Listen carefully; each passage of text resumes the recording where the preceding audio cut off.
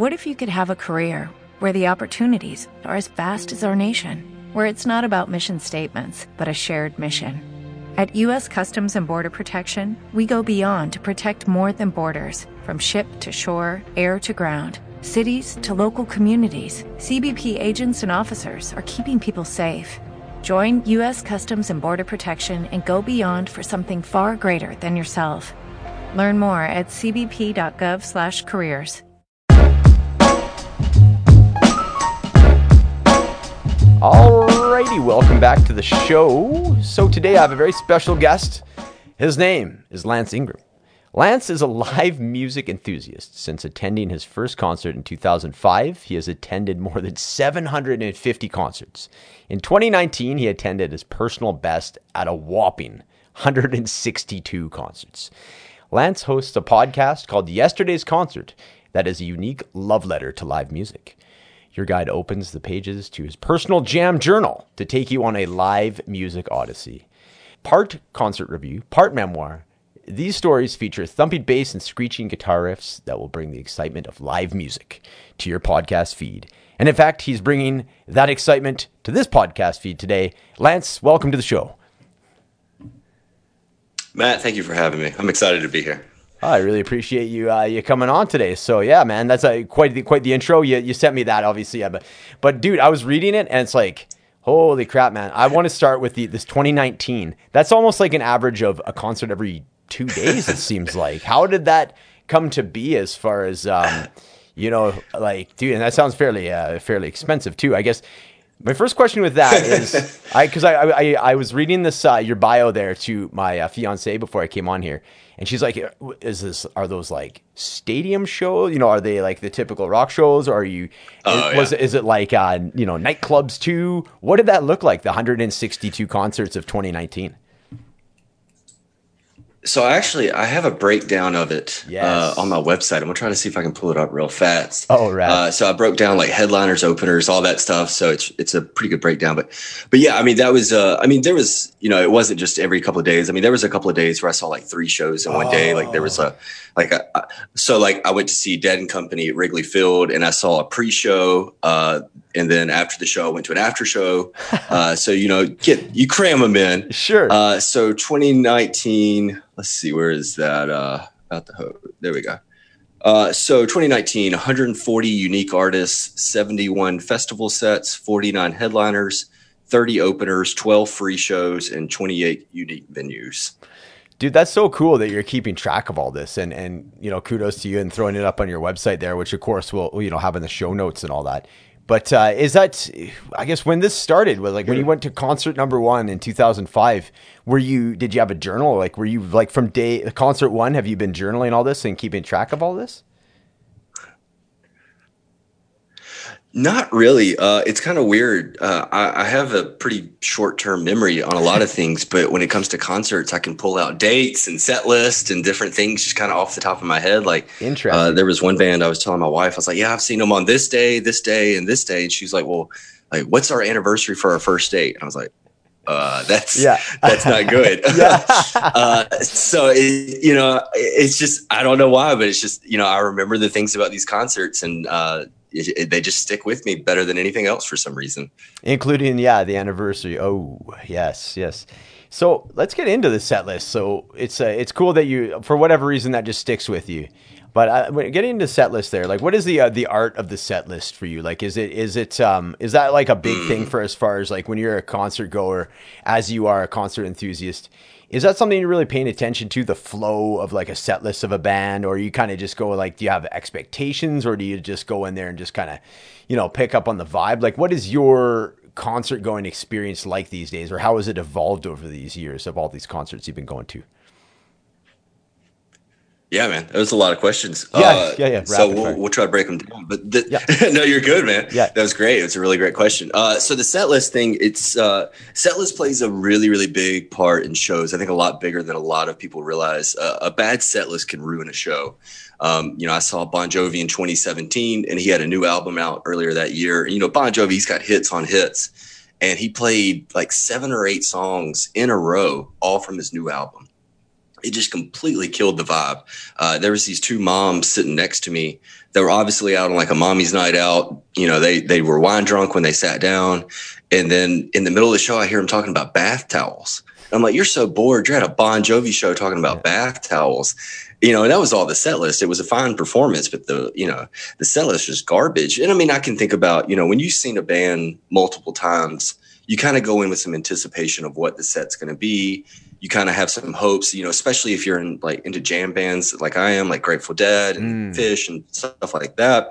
You expect there to be some differences in the set list, and it kind of spoils you, because then you start, like, I can remember when I was heavy into jam bands, I saw Kiss, and I was just like, it was painfully obvious that they play the same set every single night. I mean, I even saw Kiss in 2019. I saw them 3 times in 2019 on part of their farewell tour, and I saw them several months apart in between. And it was interesting to see how their lack of enthusiasm progressed with each show. Like the first show, you could tell that it was pretty early in the tour and they were pretty excited about the sets. The next show a little bit less. And then that last show I saw, they were going through the motions. So it really, set lists are huge. Like they're a really big part of the concert going experience. And I mean, and it's hard not to be jaded in a lot of ways, because you the fan paid for the ticket, so you want to hear the songs that you want to hear. Sure. And so it's hard not to get upset when they don't play those songs, or when they leave hits off the table. Like we saw the Red Hot Chili Peppers one year, and they left, I mean, they had a ton of hits they didn't play, but they played several songs off the new album. And so as a person that paid $120 to get into that show, you're a little disappointed. Doesn't mean it's a bad show. You're just a little disappointed. So it's an interesting dynamic. And, you know, I feel for artists, especially legacy artists. We saw Neil Young one time, and he played a fair amount of the hits, but he also played a decent amount, probably 50-50 of the new stuff. And, you know, I mean, it's hard because he's been playing those songs for 40, 50 years. You got to be tired of them by that point. You know, I mean, I think of how many songs I'm tired of now, and I'm only 32 years old. Right. So, I mean, you know, for legacy artists, that's a hard thing to balance. And I kind of feel for them, you know, because that's, people come to see you because you're a legacy artist, but, you know, you're still out there writing and working. So it's a hard balance. Absolutely. Yeah, no, you ran the gamut of questions there very well. You know, it's like, there's like, and that's what I kind of wanted to get into a little bit of, like, the expectation is the expectation of the concert goer, the fan. Like you say, you feel that you've paid essentially into this, you know, this expectation. You feel like justified in expecting certain songs, like your favorite songs. That Bon Jovi story you gave is just great. It's like, really illustrates that. And then, but at the same token, if you're truly a fan of these artists, you got to realize that they need to grow and they have that room to grow. So, but having said that, like, I think to your point, it's like, do you need to play 7 songs in a row of this new stuff and it just sucks the air out of the room? Or can you just sort of like put it in these like transition points where there's a couple of the hits and find a good balance, right? So I've always been fascinated by the art of the set list, and it truly is the art of a set list. So cool. I wanted to kind of open with that. It really is. Have you, when you're talking jam bands, that's super cool. Have you found a jam band and kind of like followed them around? Because I know that's a big part of that sort of culture when you talk about the Grateful Dead or Fish. Yeah, it's really following them around, and it is a different experience every night.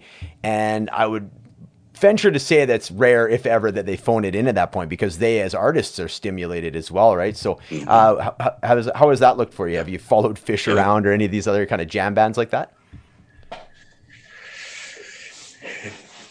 Not like, I feel like my stories as far as following are pretty minuscule in comparison. Cause I mean, just those fans are so dedicated. And when you're hanging out on the lots before a Fish show, people have been on tour the entire time. One of my best friends and college roommates, he's seen Fish 150 times since like 2009. Whoa. I mean, when I talk about going to see Fish, I'm like, my story is nothing compared to that guy. So the best run I've done with Fish was last year. I did 5 shows in 6 nights. Nice. So it was like three states. You know, it was a nice little run. I've never done like a whole tour or a leg of a tour or anything like that. I've never really been in a position financially or work wise or anything like that where I could get away. Sure. I know my buddy that did he did like pretty much all of one tour, part of another tour, and like New Year's and stuff like that. Man. You know, I think he has saved up a good bit and worked his way towards that goal. You know, and the problem with me is I have a fairly broad taste in what I like. And, you know, I see this band's coming to town. Well, I can't really stay on Phish tour if I want to see that show at home. And, you know, and I have a wife that I love and I like to spend time with. And, you know, 6 nights was really hard. You know, I started definitely missing her and wanting to get back home to her. So it's definitely harder now that I'm married to do something like that. But I mean, even like in college, there's a band called Moon Taxi. They're still kind of on the up and up, but they started in the jam band community. And they were a bar band when I got into them, and you know, I got on first name basis with them. And you know, they would do like 4 shows in Mississippi, starting like on a Thursday through a Sunday, and I would just follow them around. You know, and a lot of times they would just get me in the show for free. You know, several of those I was still underage, and so they would sneak me in a back door to get me into the show and stuff like that. So I mean, it was really cool stuff. That's like cool. That, but. Yeah. To be more specific to your question, no, I've never jumped on tour like that, or never done it to the extreme of the Deadheads and Phish fans. For sure. I mean, you know, that's still a pretty good leg though. Like it gives you a little taste of what these guys are. See, like you're already talking about, you know, missing your wife and all that after a week, and sure, fair enough, right? But it's just like, yeah, it gives you that little bit of a taste. You're like, man, these guys are going for another like 50 nights or whatever it may be, right? Pretty crazy stuff. Pretty crazy stuff. Well, and it gives you a perspective.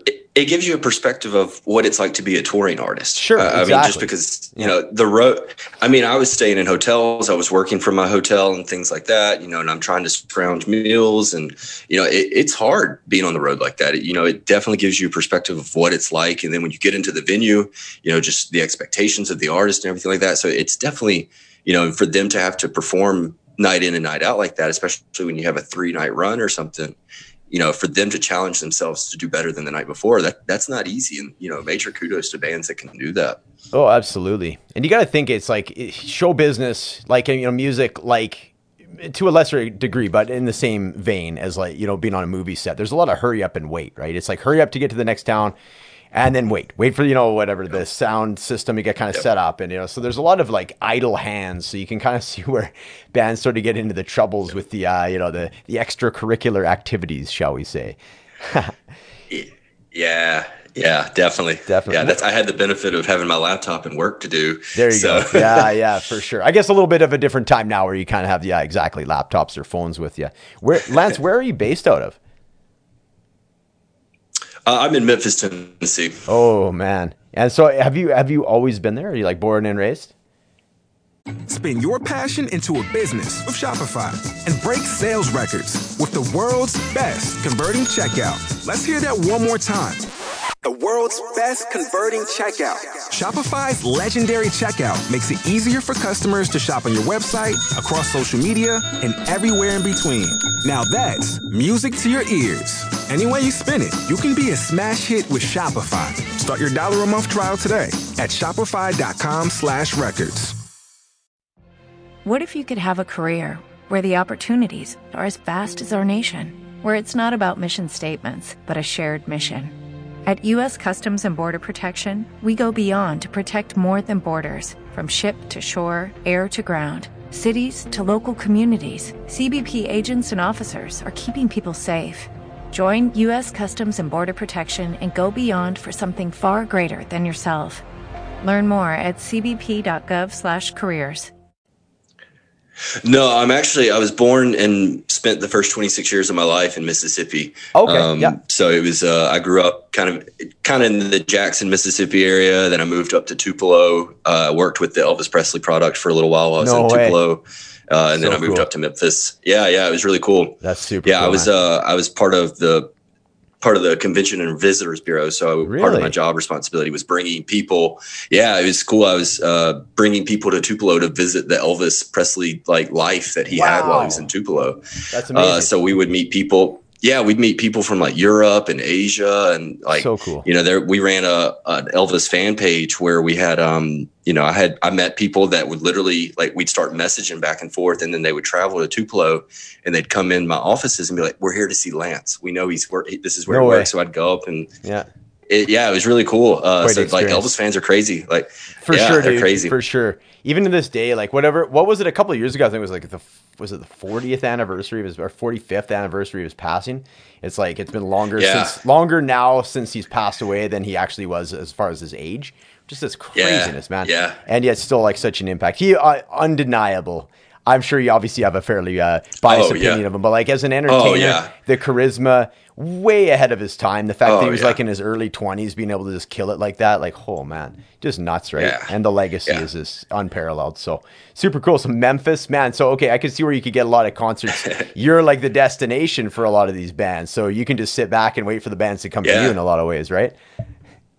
That's super cool. Yeah, definitely. It's weird. Like, a lot of, my wife likes to get on realtor.com and look at real estate at night just to kind of play around. And I like to get on Ticketmaster and kind of play around and look at what concerts are selling, what they're not selling. Yeah. And, it's just interesting to see how Memphis is kind of like, it's such a unique market in a lot of ways. But I mean, and we're just perfectly positioned between Little Rock, Nashville, St. Louis, New Orleans. We're just right in the dead middle of that. Right. Atlanta's a hop, skip away. Yeah. Chicago's just right up the road. I mean, it's so central to everything. It's almost like New York or something, just in how central it is. Totally. Yeah, having Nashville so close too, like, man, yeah, you're like right in the hot spot. I could see where you can, it really benefits somebody that loves live music like you, I'm sure.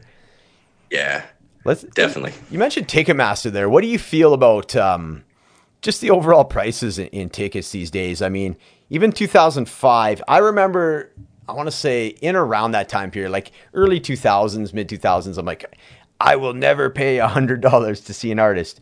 And then, a few years later, it's like Neil Young comes to town. I'm like, oh man, I got to see him. It's like $150. I'm like, okay, Neil Young, I'll go see. And now it's just like, dude, I got like Rage Against the Machine tickets for $250. And I'm just like, you know what I mean? But like, what's your take on that? It's a little bit frustrating, but at the end of the day, I guess, like, what, for somebody that like you, that's so enthusiastic about it, like, what is it about that? Is it sort of like an investment in your, like, even in your mental health? Like, how do you view that or justify, seeing like, as many concerts as you do? I'm sure it's a pretty penny, right, to go see all these. Mm-hmm.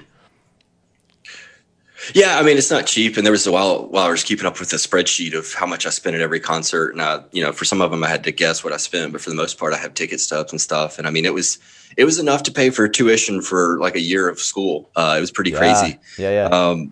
So, I mean, it definitely adds up, but I mean, I try to be smart about it. I try to budget it. It's like I was saying, I look at what shows are selling, what shows are not selling. Right. So I can have a pretty good idea of like, I don't have to buy that ticket right when it goes on sale. I can probably wait a little while, wait till the next paycheck. And two, I don't have to sit in the front row. I don't have to sit in the first 20 rows.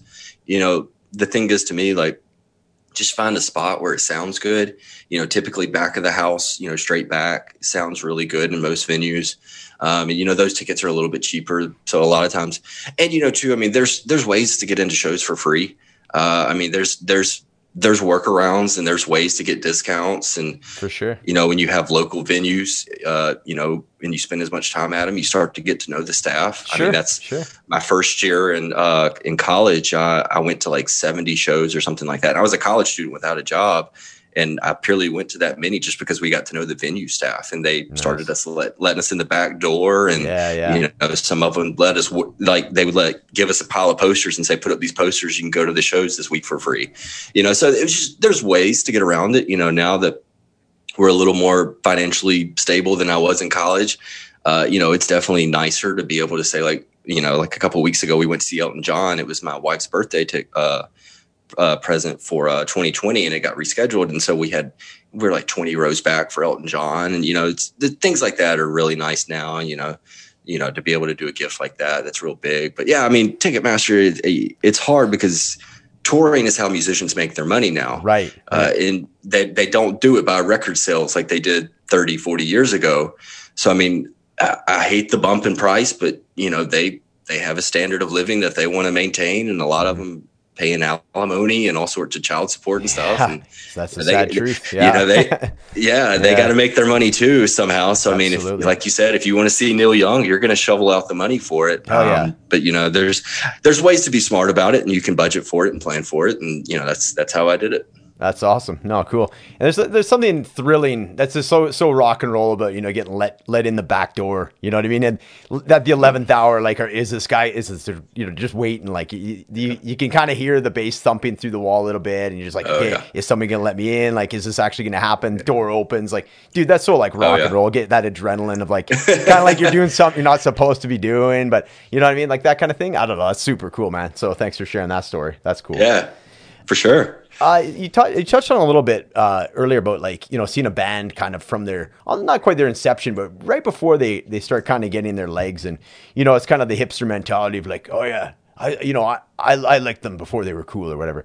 Not so much that, I just wanted to use the hipster joke, but the evolution of bands. Have you been on sort of that ground level with some of these bands? And then you're like the proud papa that sees them, like, have you seen somebody like, say, in a nightclub, and then, 2-3 years down the road, they're like in the arena, and you're just like, man, I've seen these guys from the ground up. Like, yeah, talk a little bit about those experiences and how cool that must be. Yeah, I mean, like Moon Taxi's the biggest one that I've probably seen. I haven't seen like a John Mayer or Bruce Springsteen. I mean, and time will tell. I've seen a lot of younger artists now lately these last few years. So I'll see how they rise. I mean, like another one was like I saw Taylor Swift in 2010. She was an arena star then, but she was opening up for somebody. Oh wow! So that was kind of weird. Yeah. And so, I mean, like the next time I saw her, she was selling out an arena, and then, a couple years later, she's selling out stadiums. So, I mean, and it was weird too, because none of the crowd was there for her, not a single soul. And, it was for a televised performance before an NFL game.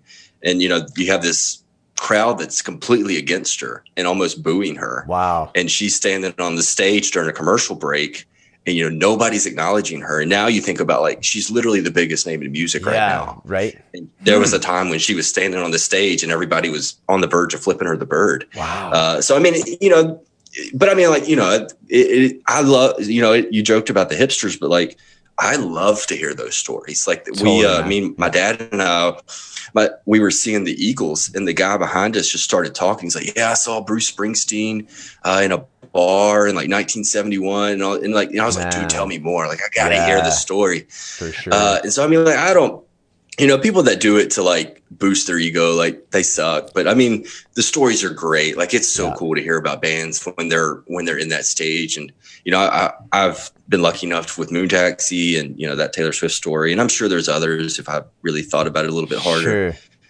But yeah, I mean, that's, I can think like Margo Price. She's another one I saw in like a little lounge. She's kind of up and coming in country music. But yeah, I mean, it's cool to see them in that environment, just to see how their stage grows and how their presence grows. Because a lot of times they're so hungry, they're just giving a great show without all the lights and the extras and all that kind of stuff. And it's just about the music when you're in those smaller venues. Oh, totally. I got a couple of quick ones for you just because you do like the stories. So a buddy of mine lives in Vancouver, BC. And his older brother was a big concert goer, but specifically just sort of the nightclubs that were in and around. So his top two that I remember coming, actually there's three good ones.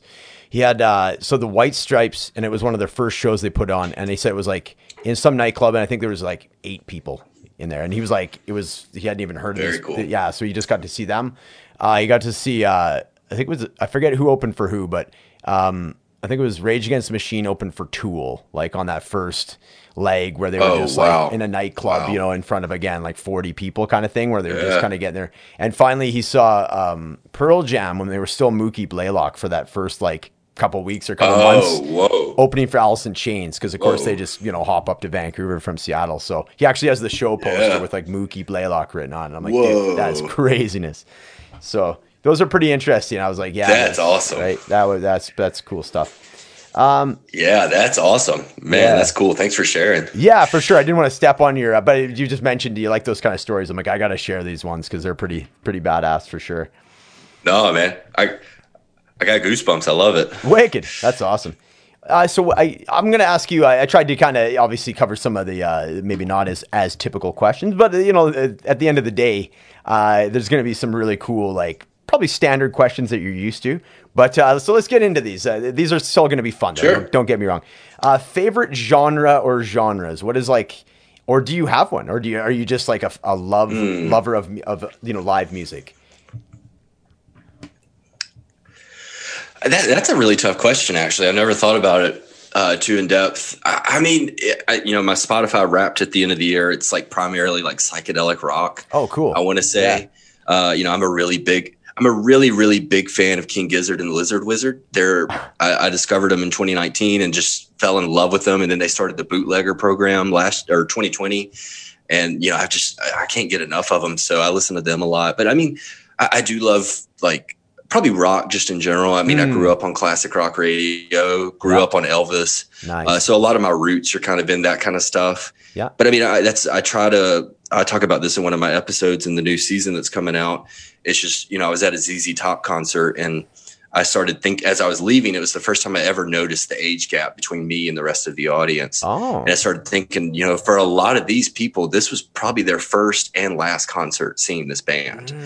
Them going, they're in their 60s and 70s. So they probably saw ZZ Top in their 20s, teens, and it's their first show. And with their age, it's likely that they may not be around for another show. As sad and, that sounds. Yeah. But, for me, since I was such a classic rock fan, it made me start thinking like, who am I going to be seeing when I'm their age? Like, am I going to I'm not very well equipped on who the big bands are these days. So it really challenged me to like branch out and start listening to more relevant and current music. And it really gave me appreciation of a lot of things that I never would have given credence to years ago. Like I went and saw Harry Styles last year. And I mean, like I would have never done that. Yeah. And it was a fantastic show.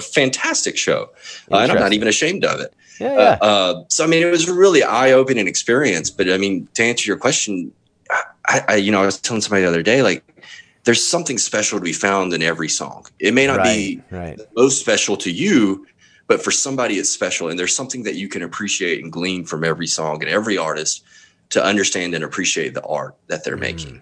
And there's just, when it comes to your favorite band, you appreciate it more. Yeah. So I try to take that when I listen to music. I try to say like, what's good about this song or this artist?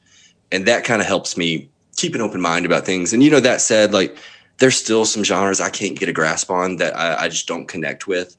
I don't know much about hip hop or R&B for that sake. And it's, I've tried some and I've connected to some of it, but a lot of it, it's just, I don't understand it well enough to appreciate it like I should. Yeah. Okay. So therefore I just, so, that's a lot of it is just, trying to find something to appreciate in everything. Very good answer. Yeah, no, that's awesome. Because it's funny because I always found, and I'm getting a little bit of that as well now. Like I just turned 40 last summer, and I'm reminding myself of my dad when he was my age, where he was just like, okay, he was Zeppelin, Hendrix, and the Doors. He was always showing me this stuff, and I'm trying to show him the stuff that I'm liking, and he likes it to a degree. Like he likes some of the '90s grunge. That's what I grew up on, like Nirvana, Pearl Jam's my favorite band, right? This kind of stuff. And he was like somewhat receptive to it, but then after a certain period, like in the 90s, he just like would not listen to any new music whatsoever. And I was kind of getting into that stage. So that's super cool. You're kind of going the opposite way. You had that story where you mentioned about the ZZ Top concert. You're like, hold on a second. Like, what's the longevity of me continuing to watch these concerts unless I open my brain to what's actually going on? So, dude, kudos to you for doing that because, a lot of people that as the older they get, they just shut off from it. So that's cool. And I'd really like that idea because I don't know how it is for you. It's actually be interesting to see your take on this, where people that like music almost more than any other sort of genre of art or anything like that become very either protective / judgmental as far as, like you were saying, I'm not even ashamed to admit it, like to go to concerts, but some people are like, they almost want to shame you for certain things. Like, oh, you like that band? They suck. Like the Nickelback thing. Like, oh, don't fuck Nickelback. So good. You know what I mean? And being hard on bands. What is your sort of take on that? And how do you, deflect that? Like you seem like you want to just kind of keep things positive and see the best have the, these artists are putting themselves out there. So, and even if it's not your personal taste, you can still see past that and go, this is going to connect with somebody. So, I guess what's your take on the whole, I guess the egoic side of music fandom? Mm-hmm. Yeah, I'm not a big fan of gatekeeping. It's really uncool when people, especially with something like art should be accessible. Art should be for everyone. And it's really uncool when fans or fan bases try to keep somebody out.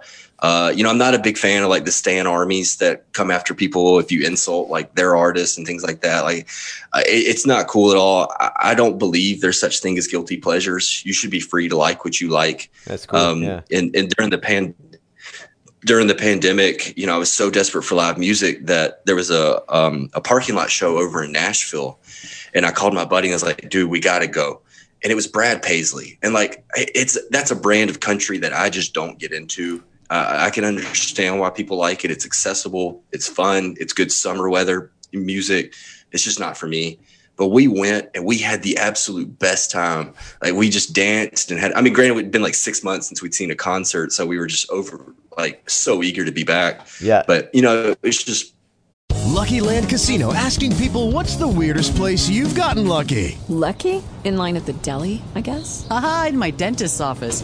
More than once, actually. Do I have to say? Yes, you do. In the car before my kids' PTA meeting. Really? Yes. Excuse me, what's the weirdest place you've gotten lucky? I never win and tell. Well, there you have it. You can get lucky anywhere, playing at LuckyLandSlots.com. Play for free right now. Are you feeling lucky? No purchase necessary. Void where prohibited by law. 18+. Terms and conditions apply. See website for details. With Lucky Land Slots, you can get lucky just about anywhere. Dearly beloved, we are gathered here today to... Has anyone seen the bride and groom? Sorry, we're here. We were getting lucky in the limo and we lost track of time. No, Lucky Land Casino, with cash prizes that add up quicker than a guest registry. In that case, I pronounce you lucky. Play for free at LuckyLandSlots.com. Daily bonuses are waiting. No purchase necessary. Void where prohibited by law. 18+. Terms and conditions apply. See website for details. It was such a great experience. And, I went and saw Brad Paisley again last year. And I was like, I don't even care. Like, this is a ridiculous crowd. I'm not it's just wild. But yeah, I had a good time. So who cares? Like, totally. If you can have a good time, what's it really matter? There's no point in keeping somebody out just because you think it sucks. Like, well, your tastes suck because you can't appreciate something else. Ooh, very good soundbite. Fuck, you nailed it. That was great. That was really good. I like that. So you kind of talk about how important is it for you? Do you have like a crew of, guys or gals that are concert goers with you? Do you have do you have it sort of in mind, this genre or this person's coming, okay, I'm going to call these 3 people? Like, do you have some like group text going on? What does that look like for you? Do you have sort of a crew that go with you to these shows? So you saying that makes me go back to one of your other questions and remember something. So when I was in college, the Black Keys I went to school at the University of Mississippi, which Ole Miss in Oxford.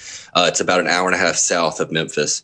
And so the Black Keys were coming to Memphis and they were playing a little 1,200 person club. Nice. And I wanted to go so bad, but I couldn't find anybody to go with me. So I didn't go. Oh. And so the next thing I know it, man. So that's stuck with me for so long. And that's most of my regrets in life, or musical experiences like that I missed. So that was kind of a defining moment where I was like, you know what? I'm going alone. I'm not going to waste my time waiting for somebody to go with me. Yeah, sure.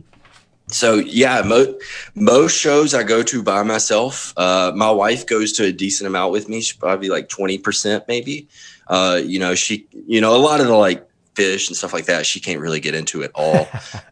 So she likes a lot of the more like James Taylor, Elton John. And I'm nice. Yeah, that's cool. We'll go see them. That's great stuff. Yeah, absolutely. Yeah. So she's got good taste. But I have a couple of buddies that I'll call. Like, I got a good buddy named Cody that he's pretty open-minded and goes to a lot of shows with me. And he's got kids, so it's a little harder for him most of the time. But he tries to go when he can, especially if it's here in Memphis and, in the area. But yeah, most of the shows I go by myself, and I meet people. I get to talk to people from all over. They're what's Fight Club say, the single serving friends or whatever it is. Exactly. Kind of like that. For sure. But yeah, I love going alone.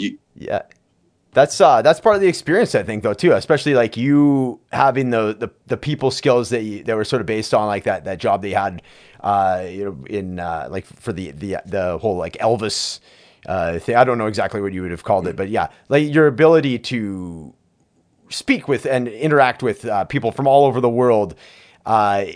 with the commonality of musical taste, you already sort of have that from like previous jobs that you had. So you got no issues going in there and mixing it up with, complete strangers. And, everybody's there for the same reason, right? So everybody's in that same state. Everybody's excited. Everybody's having a good time. So what a better way to meet some new people and have some fun that way, right? Yeah, definitely. Yeah.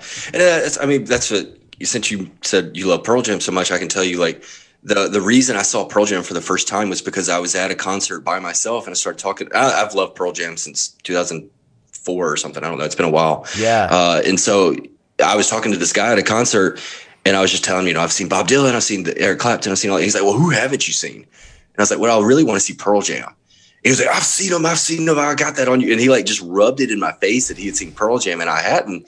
And I was like, you know what? Yeah. I'm going to go see Pearl Jam now because you just rubbed this in my face so hard.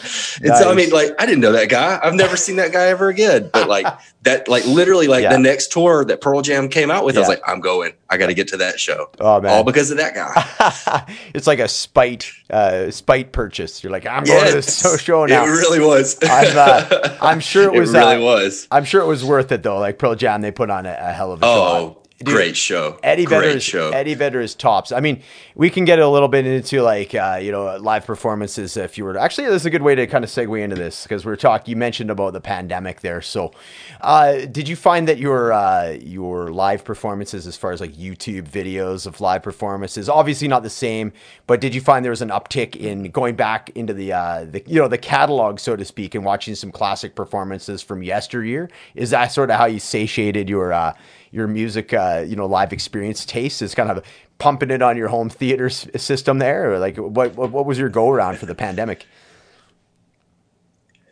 So it started with a lot of live streams, like a lot of bands like Phish and Widespread Panic and the Grateful Dead did a bunch of they replayed old shows and stuff like that. And I started watching those. And then after like a couple of weeks, it just got too sad. The reality of the situation started setting in and it was just, I could tell it was going to be a minute before music came back, and it just made me too sad to watch them. But oddly enough, I turned to bootlegs. We call it Redneck Yacht Club. We put a little inflatable pool in the backyard and just kind of hang out there during on the weekends during the summer. Rad. I love it. But so I would set up my stereo system outside and just listen to bootlegs like Tom Petty and Fleetwood Mac and all these classic rock artists. I just find these bootlegs and listen to them, and that really tied me over in a lot of ways. I've loved bootlegs way before that, but it was just, I found a new love for bootlegs during that. And of course, King Gizzard comes along and announces their bootleg program. So it was just a really good year for bootlegs for me. But I think I still saw like 25 shows in 2020. Really? And only like a handful of them were before the shutdown. There was a lot of social distance shows. Just to show my dedication, there was a couple of pod shows here in Memphis. It was like 6 people pods. It was like $600 for like a pod. And I was like, I'm not going to drop that kind of cash. Yeah. So I ended up getting my lawn chair and going and sitting outside the gate and just listening to the shows. I couldn't see anything. It sounded like crap, but I could feel the music. I could feel the vibes. Yeah. That was, I think it was somewhere around 22, 25 shows. I still got to go that year and really picked up last year. Music finds a way. That's the great thing about it is that you can see it in person or you can feel it at home. It's everywhere. Dude, really cool stories. Really cool stories. I love that. Was it the Redneck Yacht Club you call it? Yeah. We call it the Redneck Yacht Club. It's just a little inflatable pool. It's like a 6-foot inflatable pool. We fill it up and we get some drinks, a little cooler, some stereo. We're just hanging out in the backyard, man. Dude, I can totally picture it. As soon as you said it, I'm like picturing it in behind you, like kind of down in your backyard there. That's rad. The reason I brought up the awesome. Concerts, I guess the YouTube concerts, or like you're mentioning some of the other ones, and we just with Pearl Jam, on the subject of Pearl Jam, my absolute all-time tippy-top favorite live performance of all time is Pearl Jam Unplugged. I'm assuming have you watched it before? I've heard. Yep. I have it on vinyl. It's really? It's fun. It's effing amazing. Like the version of Black, like where he does at the very end with the We Belong Together. Man, it gives you goosebumps, right? Like, so I'm so good. Oh my god, that's what got me into wanting to sing. Like, I performed in a band and sing. It was like I remember just singing right on with Eddie Vedder through like the whole performance and that's how I kind of got my my voice warmed up and so forth. Was doing that. Just had such a profound effect on me. That one, and I really enjoyed. Nice. The Unplugged, obviously from back in the day. That's just kind of what I grew up on. Like I mentioned, I the one moment, because like live music to me is performance, but it's like picking out certain moments, right? And that's what rock music is. If to me, it's like it's moments almost, right? So one other one that I can think of is at the very end of Nirvana Unplugged with the Where Did You Sleep Last Night? Where Kurt Cobain holds that one note and he closes his eyes and takes this big breath, and then like his eyes come open and it's like werewolf kind of stuff. I'm like, whoa, what happened there? Like, dude, that's the kind of stuff that just giving me goosebumps talking about it. But I just wanted to share those. Those are my like. No, that's great, man. That's cool.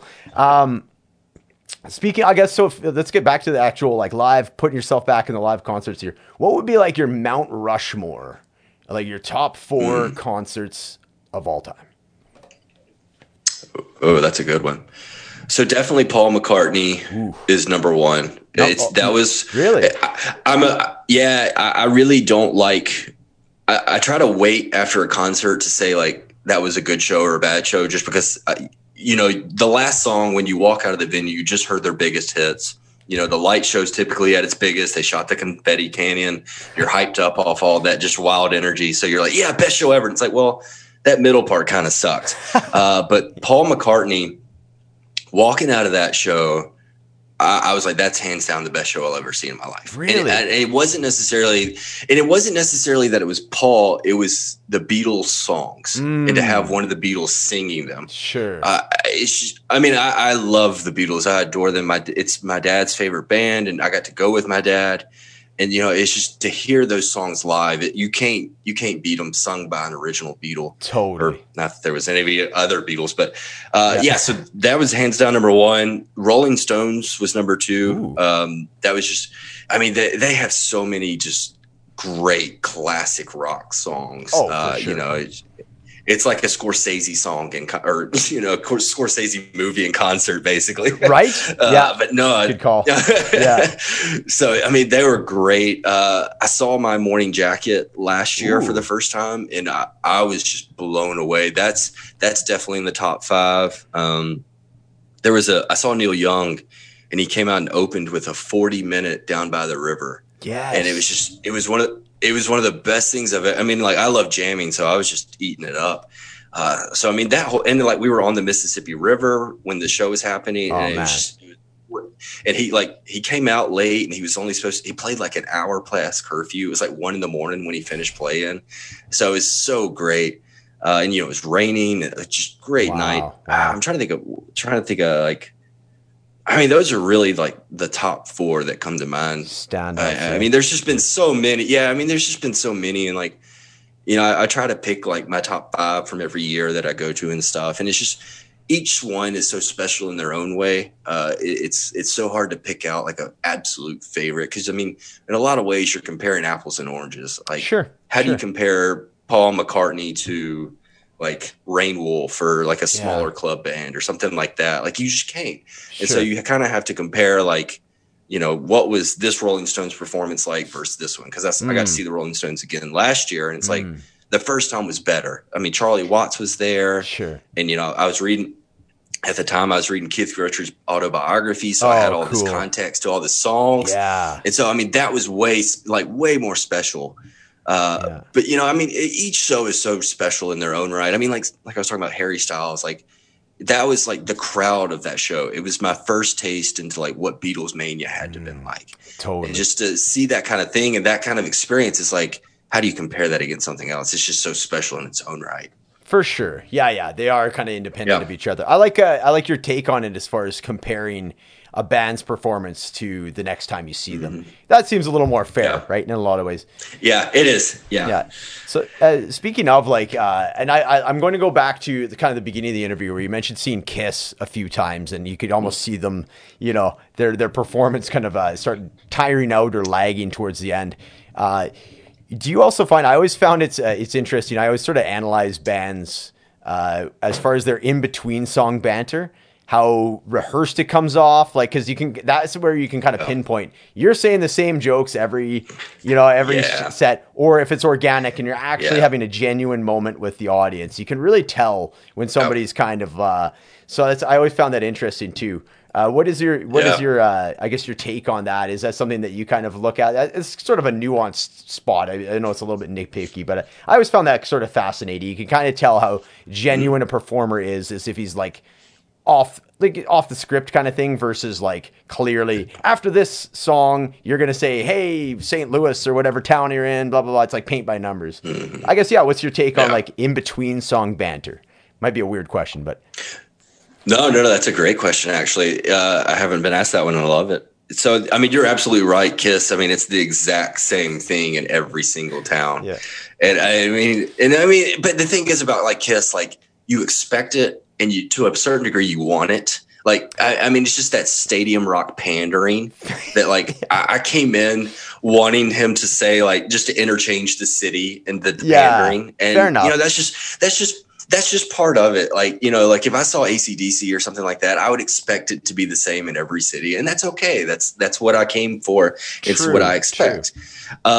But I mean, when you're asking the question, I was thinking of I'm in a lot of Phish communities online, and there's a meme circulating about just kind of joke the band members never talk when they're on stage. They never talk to the audience. It's just purely music. They might say thank you or we'll be back in 15 minutes from set break or whatever, but they never talk. And so when they do talk to the audience, the crowd loses their mind. They just freak out because they're talking to us. And so there's. When I saw him last year, Trey Anastasio, the guitarist, he started making jokes at the end of the show. And we're like, oh my God, Trey's feeling it tonight. He's talking to us.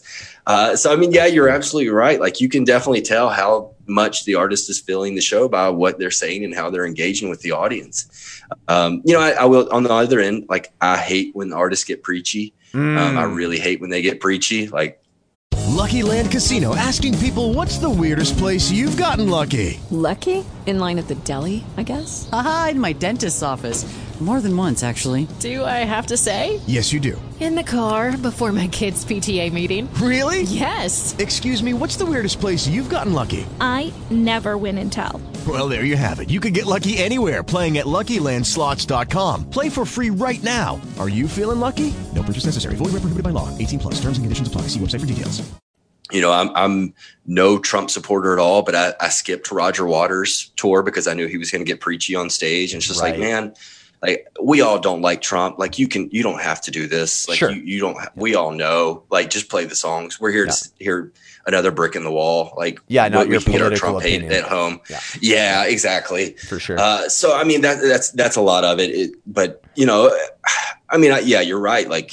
You definitely can tell when an artist is feeling it by the banner. And I've never thought about it like that, but that's a really good point. Nice. That's cool. I want to get a little bit into, I don't want to get into it's not hating on anybody, but I want to get in a little bit into, I guess, what we call the blooper reel. Because certainly somewhere along the lines, you've seen some funny stuff go down.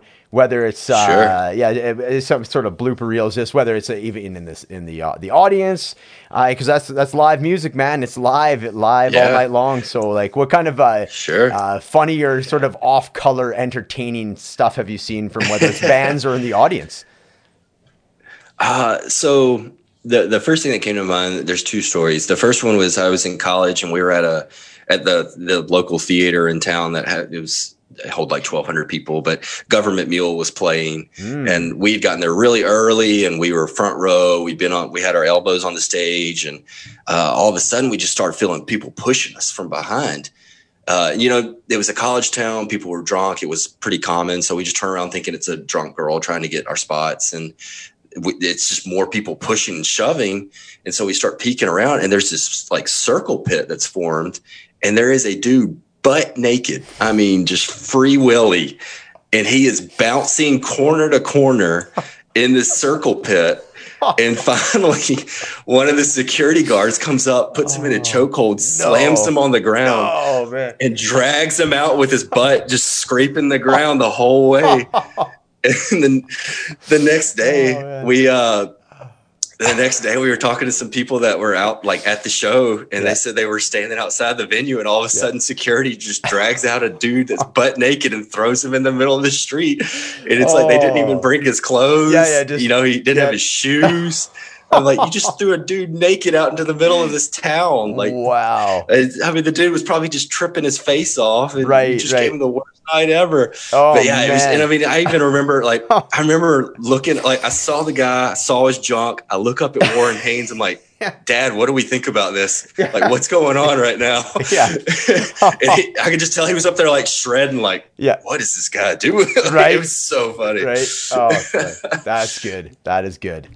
Oh man. Yeah. So my other story doesn't even top that. I'm just not gonna even tell it. It's not even worth it after that. That one, that's a tops. That's a tops for sure. That's hilarious. Man.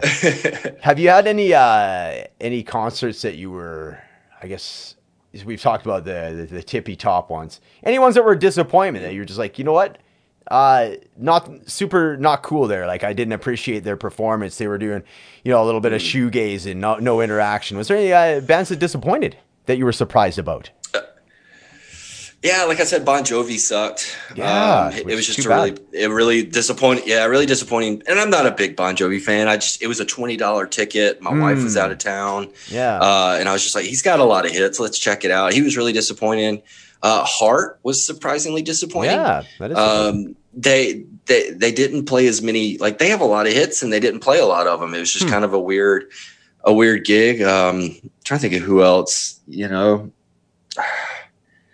I mean, it's more a lot of times shows that I don't enjoy or ones that I'm unfamiliar with the artist. And it's like my friend has dragged me to the show. Sure. We'll be at a festival or something. And it's he's like, I'll go see this band if you come see this band. I'm like, all right, fine. Show swap. So, I mean, that's a lot of it. But I mean, the first time I saw Santana, it was kind of like we were talking about with Kiss. It was just very rehearsed. And I wasn't really feeling it just because it was so rehearsed. But I mean, I saw him again a couple of years ago, and it was just a fantastic show. Absolutely great performance. Yeah. And so I think that's a lot of it. A lot of times with performances that I don't enjoy or I don't view as well as others, it's just because it's my perspective. It's not the artist. I think it's more so I don't understand or appreciate what they're doing tonight, or this isn't in my level of appreciation. So for me to enjoy this, I would have to revisit this in some capacity. So I try not to pin it on the artist. I can't think of too many artists where they were just too hammered to play, or they made any. So I mean, there's really been very few of those. I mean, I remember seeing the Foo Fighters a couple of years ago, and Dave Grohl was fairly drunk on stage, but with Dave Grohl, he just made it a lot more fun. But so, I mean, a lot of times if, like I was saying, like if it's a bad performance, it's typically on me. It's not on the band in a lot of ways. No, that makes sense. I like and I respect what you say. You definitely keep things positive. That's why I didn't want to get, obviously to get, No, man. I can be negative. I mean, if you really want me to be negative, I can. No. And that's what I mean. I appreciate basically what I'm saying is like, I appreciate your take on it too. It's refreshing. I just wanted to see if there's any, like, I guess what you mentioned, the Bon Jovi, right? But aside from that, like you say, it's more, I love what you say. It's a really good answer. It's more perspective, whether it's, you don't quite understand, it's something you can maybe revisit. You don't understand where they're coming from at that particular time, or you're not familiar with the artist's work. And it's just kind of, okay, well, everybody's singing along and you're like, oh yeah, this is literally the first time I've heard the song. So, it's there's a little bit of a detachment there for sure. I mean, I think to you saying that kind of made me think about like a good example. I saw Bob Dylan in 2006. I was still a teenager. And a lot of my perception of Bob Dylan was early 60s Bob Dylan, the acoustic troubadour, the protest singer. Yeah. And he's up there behind a keyboard. He's completely rearranged all the songs so they're unrecognizable. Then like literally 2 weeks ago, I was listening to the bootleg of that show, I was like, oh my gosh, this was a great show. And for like 15 years, I've sat here like that was a bad show. Right. It was just my perspective. My perspective was off. So I think that's a really good example of that. Absolutely. And you know what? I would have seen Bob Dylan right in around that time. I want to say it was 2008. And I remember it similar. I kind of had a similar take where I was like, I don't know what I was expecting. I just knew it was Bob Dylan. It's kind of one of those things you're just going to show up as Bob Dylan. And the presence he had walking out on stage, he's kind of like, he's by this time he's fairly aged and whatnot. But just the presence he had walking out and just like there's like this hush. And it's just crazy the amount of like command that he has over like his domain. But yeah, to your point, it was the same thing. Darcy and I were a little bit, a little bit disappointed. Like we enjoyed it, but yeah, to your point, it was like you say, he's almost like redone these songs. And can you blame the guy? I mean, these songs are literally from the '60s, right? So, and he's still playing them. There's just a different take on it. So no, really good perspective on that. Thanks for bringing that up. Yeah, man. Yeah, basically, as we wind down here, just a couple of quick other questions for you. But dude, I've very much enjoyed this interview. So thanks so much for coming on the show. Yeah, this has been great. Yeah, for sure, dude. And we're definitely going to have you back on. We were talking about it sort of a little pre-interview that we did. We'll have you back on to do your actual 10 albums here in the future as well. That'll be fantastic. For sure. Pick your brain on that as well. Have you met anybody? Have you got any kind of like backstage passes or any kind of like privileges that way where you got to meet some of these, some of your like your favorite artists and if so, how did that go? Yeah, I've met several artists. I met Dan Auerbach from the Black Keys. I actually met him at a Casey Musgraves concert. Cool. One of his artists, Yola, was the opener, so I guess he had gotten in because of that. But I was going to get my wife a drink, and I walked by him, and he was going to get peanuts, and I was like, "Whoa, Dan!" And he's like, "Hey, man!" And so we took a picture together. Cool. But I mean, like, I'm trying to think of. Like I met Little Steven, Bruce Springsteen's guitarist. Crazy. He did a solo gig. Yeah, he did a solo gig here in Memphis, and so I waited around backstage and met him. I've met Margot Price. Trying to think of Warren Haynes a couple of times. Really? I actually interviewed Warren Haynes. Yeah, I was a reporter for my school newspaper in college, and whenever bands would come through town, I'd get to interview them. They usually send them my way. So I got to interview Warren Haynes. It was really cool. We talked about like Tom Rush and blues and stuff. It was a really fun interview. Man, awesome. And that's what, I think about like when the Lyric Theater I was talking about earlier, like since we were on such good terms with the staff, they would sneak us backstage to say hello to artists. And, there's a lot of mid-level kind of lower tier artists that were coming through. But I remember there was one occasion where like I'd gone up there to secure my ticket before the show. And the girl was like, "Hey, if you want to meet Ween after the show tonight, we can get you in to see Ween." And I was like, "Okay, cool. Yeah, definitely." Well, I'd been seeing this girl, and I was going out of town the next night. It was when I was going to see Kiss for the first time. And she texted me during the show and was like, "Hey, I really want to see you again tonight before you leave town." And she was like, "When's your show over?" And I was like, "At 11. And she was like, "Well, meet me in the parking lot at 11 when the show's over and I'll be there." Yeah. And so I went and I saw her instead. And then like a week later, I run into the staff at the show. And they're like, "Where were you? Ween was hanging out. We were drinking beer with Diener." Oh, wow. And I was like, I was with this girl that I found out was cheating on me the whole time. Oh, and, I completely missed the opportunity. So, so I could have hung out with Diener, but, it's all good. I've met plenty of other really cool artists. I met Jeff Coffin, saxophonist for Bella Fleck and Dave Matthews Band. And, oh, wow. Yeah. So, I mean, just a lot of, they're pretty available after shows if you kind of hang out. That was a big thing we'd do in college is hang out by the tour bus and wait for them to come out. Nice. College was the good old days. Yeah, man. And you're catching them on such a high too, right? Like, you might get the odd person will be like, yeah, this is my time, shoe off. But the majority of people are going to be like, "Hey, how did you, you know what I mean?" Be very personable, I would assume anyways. Yeah, the Black Crowes, we hung out after they played the Lyric too, and we hung out after the show. We rushed out there, and they were very like, "Go away, stand back." They were pretty uncool. Yeah, they were pretty uncool. And the one of the openers, we actually met him waiting out there, hoping to get an autograph. And one of the openers came up. He's like, "Yeah, they're not coming out. You might as well give up. Like they're jerks." So I was like, "Okay, wow, yeah." Interesting. Okay. So we moved. So we moved on. Yeah, fair enough. And so Lance, where can we find you and your podcast, everything online here? If anybody's interested in subscribing to your show there. Yeah, you can go to yesterdaysconcert.com. The name of the show is Yesterday's Concert. We're available on pretty much every single streaming platform. Of course, the big ones, Apple and Spotify. So we got a new season coming out February 21st. Nice. Got about 8 episodes in that coming out, starting with Tom Petty. So we got a lot of good stuff coming up. So yeah, check us out. Awesome, man. And thank you so much for your time tonight. And like I say, we'll get you back on in the coming weeks here. And we'll get you to do your 10 albums for us. Awesome. Thanks, man. I've really enjoyed this. Yeah, man. It was a great talk, honestly. Like I didn't script much of this just because I knew as soon as we started talking, I know you could probably see me writing down. I'm like, okay, there we go. That's the next spot we'll go to. So just kind of jamming with you a bit. So I appreciate it, dude. Absolutely. Really nice meeting you. And we will definitely keep in touch. I'll talk to you soon, eh? Yeah, sounds good, man. I appreciate it.